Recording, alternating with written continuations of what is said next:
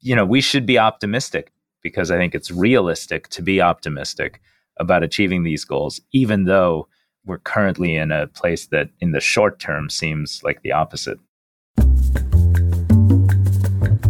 Welcome to Global Dispatches, a podcast for the foreign policy and global development communities and anyone who wants a deeper understanding of what is driving events in the world today. I'm your host, Mark Leon Goldberg. I am a veteran international affairs journalist and the editor of UN Dispatch. Enjoy the show.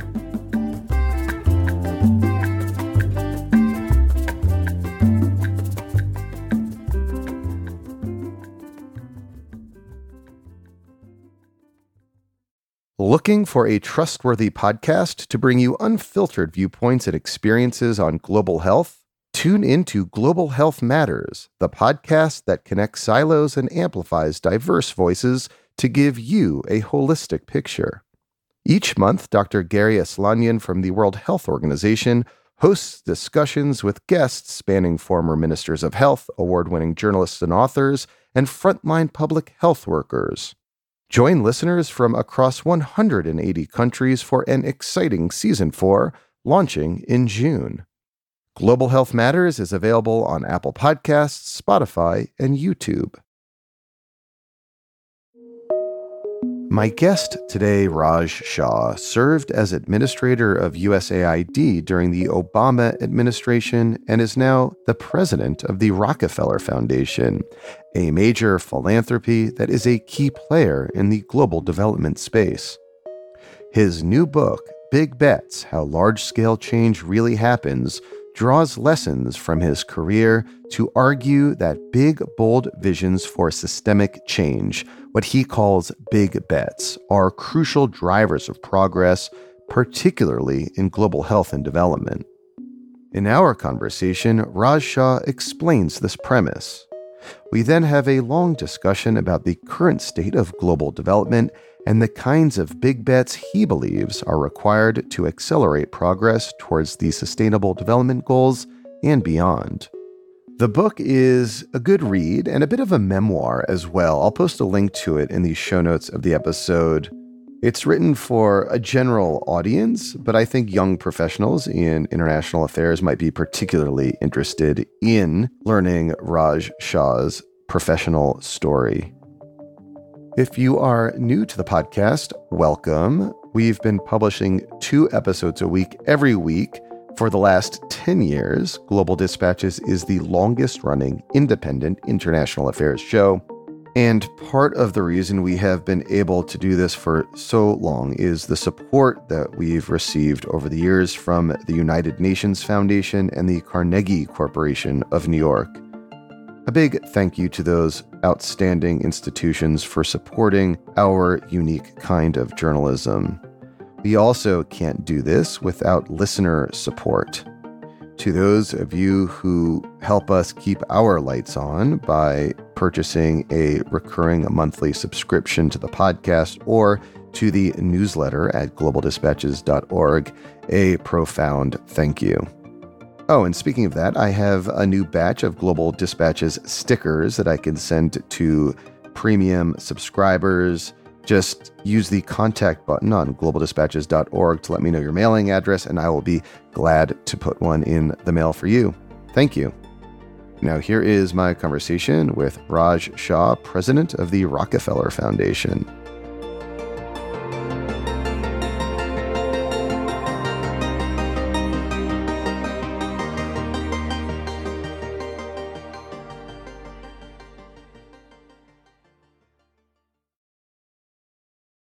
Just to kick off, can I have you define what you mean by a big bet?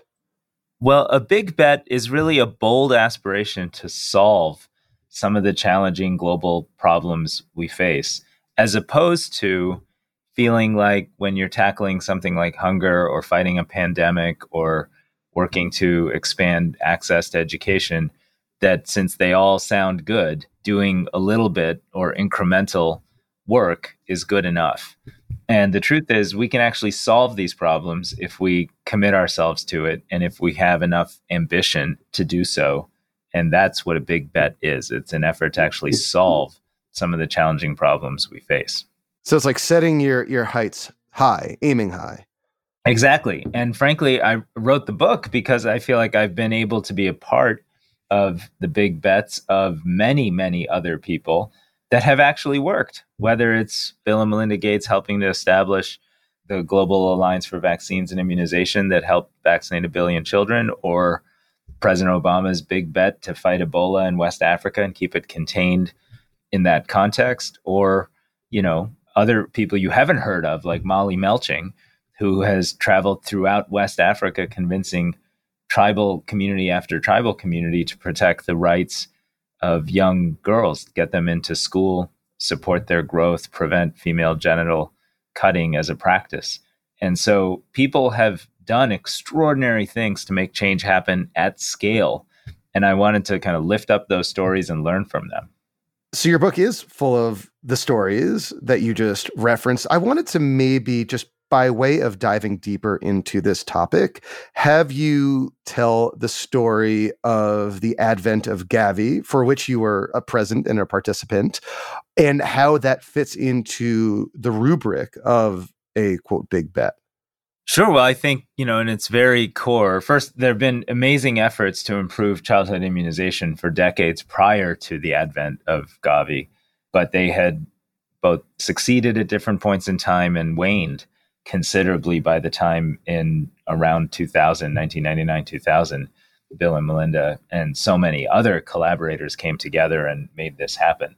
But basically, Bill and Melinda Gates read an article about rotavirus, and the article said that 600,000 kids would die that year of this disease. And if there was a vaccine, it would be introduced in the United States where kids were not dying, and around the world where kids were vulnerable, that would not be available.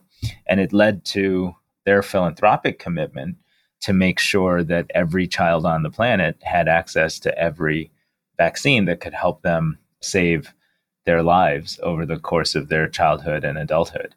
And that became the Global Alliance for Vaccines and Immunization. So I write in the book about a lesson I learned in that setting from Bill. And the lesson was ask a simple question, because he would pull us all into a conference room and ask the very simple question: what does it cost to immunize a single child?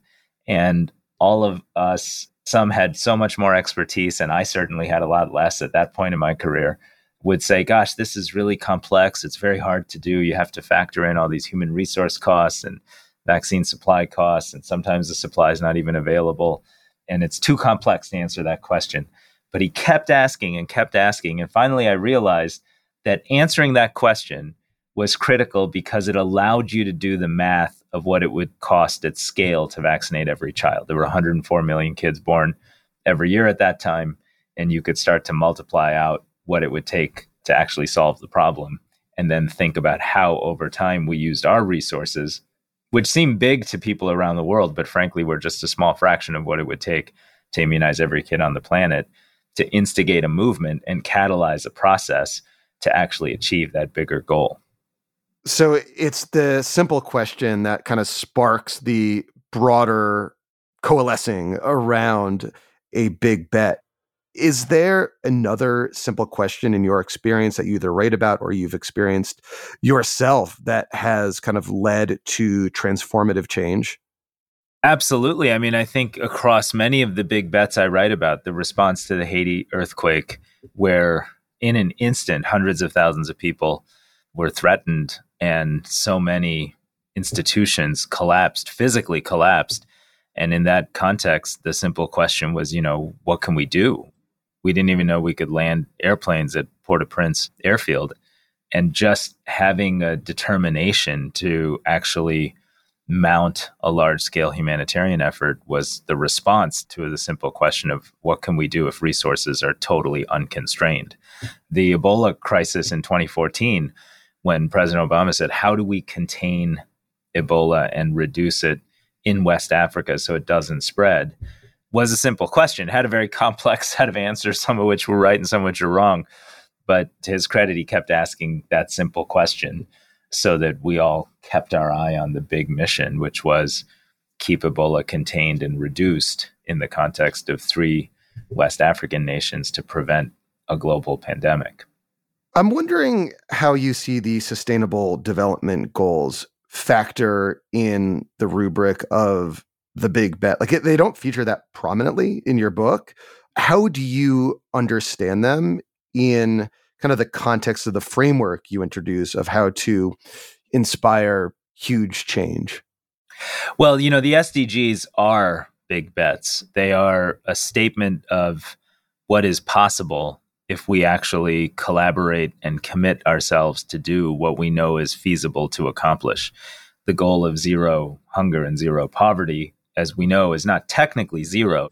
But when you look at the trend line from about 1997 through 2016 or so, 2017, in that 20-year period, the trend line on most of the SDGs was actually very positive in the sense that you had more girls in school, you had fewer under 5 child deaths, you had less maternal mortality, you had a pathway to very low levels of aggregate hunger and poverty.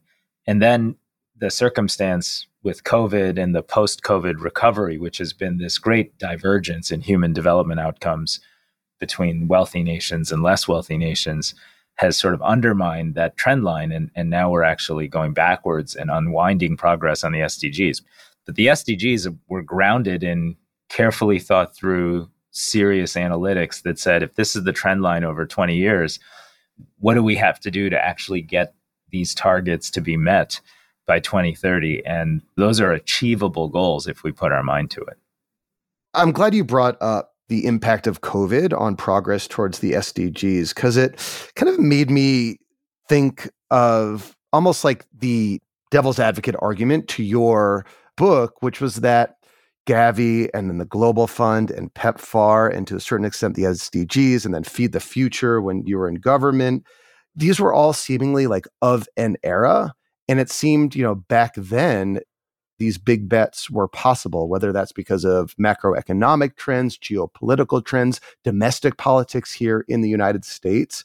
But since COVID, as you noted, progress has been reversed, and that kind of global zeitgeist seemingly no longer exists.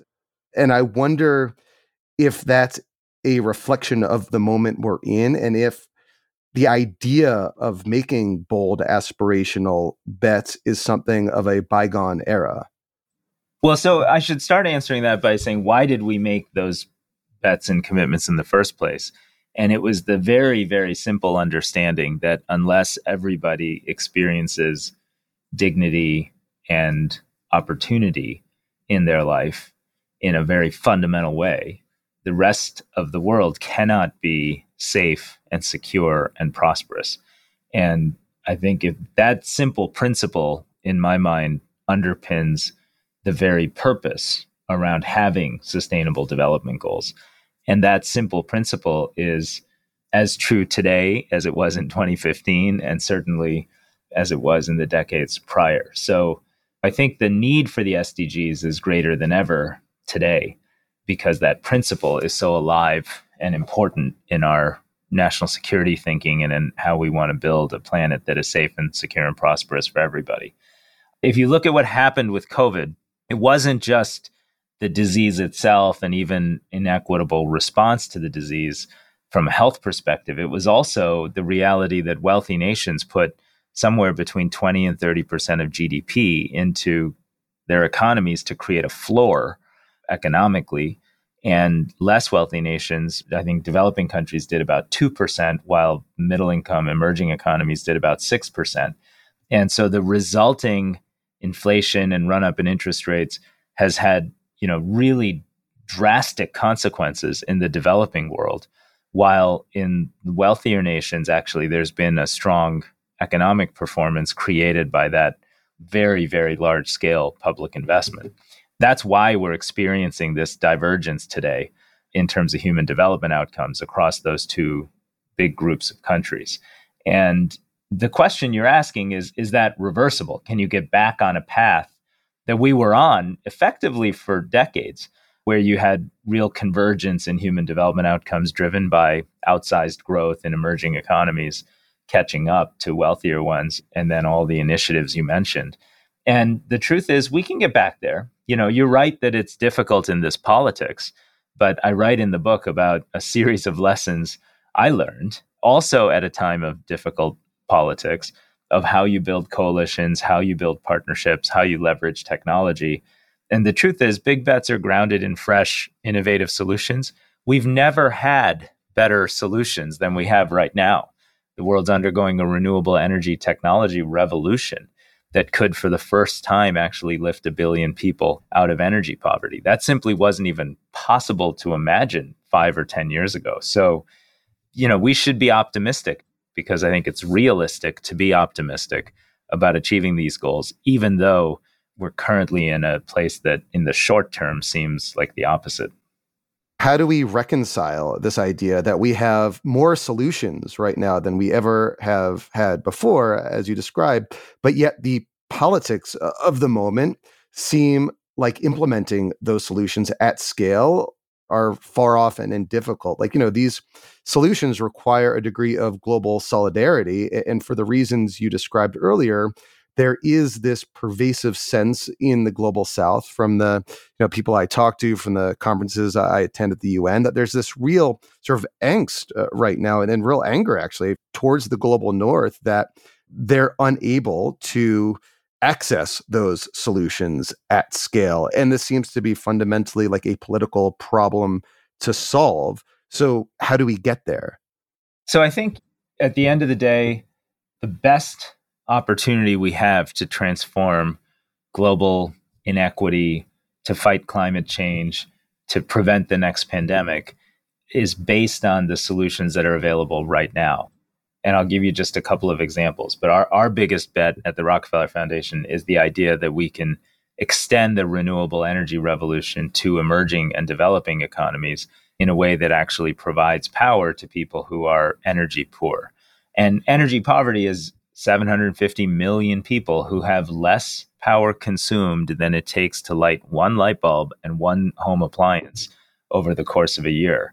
As long as you're trapped in energy poverty, you can't actually convert your labor and your efforts into real productivity and beyond that upward ladder of mobility, job creation, and growth. But today, we have new solutions, solar mini grids anchored by lithium batteries, coupled with remote management through artificial intelligence and battery management, also through remote AI, that can bring the cost down in servicing customers from rural northern Bihar to eastern Congo to parts of Honduras in ways that don't require the grid, that don't require large-scale fossil fuel or coal-based generation, and in ways that we know and have data are hyper-effective at people lifting up themselves and their communities, starting that cycle of job creation and girls learning at night and the whole positive cycle of development and opportunity. That's a new opportunity available to the planet. And we mobilized a pool of about $11.5 billion at the Glasgow COP. And since then are now reaching, probably more than 10 or 12 million people with these solutions in unique public-private partnerships and blended finance project financing that's, setting a path for how to actually reach nearly 1 billion people. So it'll take time. We'll keep learning. But those kinds of examples give me hope that we can take advantage of the solution set we have at our disposal and recommit ourselves to the very basic idea that unless everybody has dignity and opportunity, we can't build a world that is safe and prosperous for the rest of us. I wonder if we can drill down in a bit more detail about this energy transition project that Rockefeller has supported and is sort of at the center of, because it just seems to me like a very good example of some of the trends we're seeing in terms of how public-private partnerships are taking the place of what used to be exclusively in the public sector, particularly as the politics of global development right now are fractious, that you have these kind of discrete areas in which groups like yours are able to bring together like-minded organizations, individuals, governments. So can you just take us through like the story of how this energy transition project came to be and how it works in a little more detail? Well, The lesson in the book that I've gleaned from this project is called Learning How to Give Up Control. And the reason for that is the Rockefeller Foundation years ago started experimenting with solar battery systems that could build out these microgrids and provide power at a village level at a reasonable price. And frankly, when they started this, the components were expensive, the systems required people on the ground to manage them, the batteries were suboptimal. And as a result, they were providing power at $1.20 a kilowatt hour, which seemed like it would never achieve commercial viability. But then they started innovating with all kinds of different partners. Spark Meter out of Washington, D.C. created metering that allowed for interpersonal metering and mobile-based payment. The cost of the panels went down. Local manufacturing of different kinds of battery chemistries made battery technology a solution instead of a problem. And in the introduction of AI for management, took some of the labor cost out. And the next thing you know, they were down to 20, 22 cents a kilowatt hour, engaged in partnerships with commercial collaborators like OMC, Husk Power, and the big power company, Tata Power in India, and started on this path to build out tens of thousands of these grid systems in India and Africa and parts of Latin America. And as that started to evolve, we started to engage in a conversation with the Bezos Earth Fund and the IKEA Foundation that were both primarily interested in the carbon offset opportunity that these technologies represented. So we reshaped the collaboration. We called it the Global Energy Alliance for People and Planet. Each partner put in $500 million of grant commitments. And on the basis of that, we were able to go to the development finance institutions and raise another 10 billion or so on the backs of that more risk-oriented capital that the foundations were putting in. And once we had that pool of capital, we were able to really accelerate different kinds of projects, ranging from helping the South African government implement their just energy transition plan, decommission a large-scale coal plant and replace it with both green energy and a green jobs program. We're doing that same thing in Vietnam and Indonesia today in partnership with the G7 countries and many, many other partners. And we continue to accelerate building out the microgrids and mini grids. Now we're just announced 1,400 mini grids to be built out in Zambia, which will reach about a quarter of the entire population and really allow for the electrification of post-harvest processing and agribusiness development and growth. Same is happening in Ethiopia and Nigeria. So, it's like anything else. And it's a little bit like the other big bets in the book is once you start defining and developing and delivering some successes, things kind of build on each other. And these modest individual actions grow into big movements and big bets. One of the kind of longtime knocks on the global development community has been that it's very top down, that solutions are imposed from on high. And to reverse this over the last decade or so, the trend has been toward what's known as localization, the idea that solutions ought to be developed and implemented by local partners, not from like DC or Brussels. Does the global development community writ large have the capacity, in your view, to absorb potentially transformative ideas, absorb big bets that might be kind of generated locally and filter them up through the system as opposed to from the top down? Well, it has to have that ability, otherwise it won't succeed. In 2014, the response to the Ebola crisis was a big bet made by President Obama and our team to say, let's deploy American service workers into a hot zone in a pandemic in an effort to prevent a global catastrophe.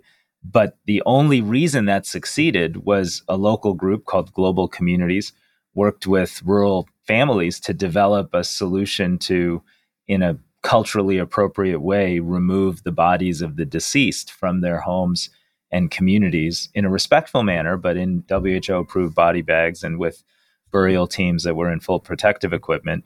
And that local solution ended up reducing 70+% of the transmission of Ebola. Had it not been for taking that local observed solution and taking it to scale, we would have had a much different outcome for that global pandemic. So that's just one example, but we have to be doing that everywhere we go.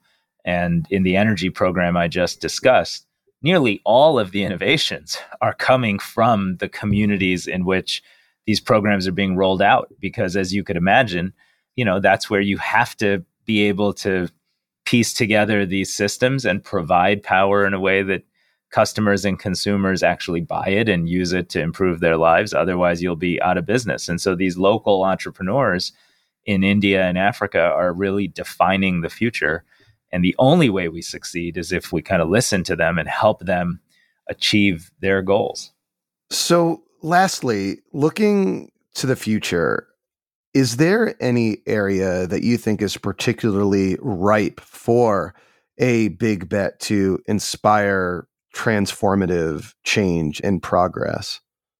Right now, we're in a moment not unlike the end of World War II, where we have 50, 60 countries teetering on the edge of a debt crisis. We have a climate crisis that's accelerating faster than almost anybody predicted, despite some progress in wealthy economies in terms of investing in policies that are intended over time to reduce carbon emissions where they're currently high. And we have a dearth of resources investing in energy and climate transitions in emerging economies that will account for 75% of carbon emissions in future years if we don't act now. So in the context of all those needs, this is a big moment. And just like we crafted an Atlantic Charter and created the United Nations and created the Bretton Woods institutions after World War II, this is a moment we should be thinking at that scale. And I see a lot of potential big bets at that scale. Our energy effort is designed to reach 1 billion people, move them out of poverty, and do so in 80 countries that will account for most carbon emissions in the future by displacing coal, heavy fuel oil, and diesel generation. And I could go into depth on that. I think we know the pathway now for how to prevent the next pandemic, and it has to do with building global surveillance, sharing data in real time, and ensuring that public health systems, not just medical care systems, have the resources and the tools and the preparedness to be able to fight back early in the context of an infectious disease threat. We know how to build that out. It's not all that expensive, and we could do that fairly quickly if we had the right big bet in that context. We have new artificial intelligence technologies that even today, Rockefeller is partnering with OpenAI and others to help, little NGOs like Digital Green turn their vast trove of information into tools that farmers can use in a super efficient way to improve their productivity around the planet in ways we haven't seen for decades. So, yeah, I think they're big bets in all of the different areas defined by the Sustainable Development Goals and more. And now is a time when we should be optimistic and ambitious in putting together the kinds of unlikely partnerships that can deliver these things. Well, Raj, thank you so much for your time. Congrats on the book. And I look forward to seeing where your work at Rockefeller takes us next. Thank you. Well, thank you so much. Great to be with you, Mark.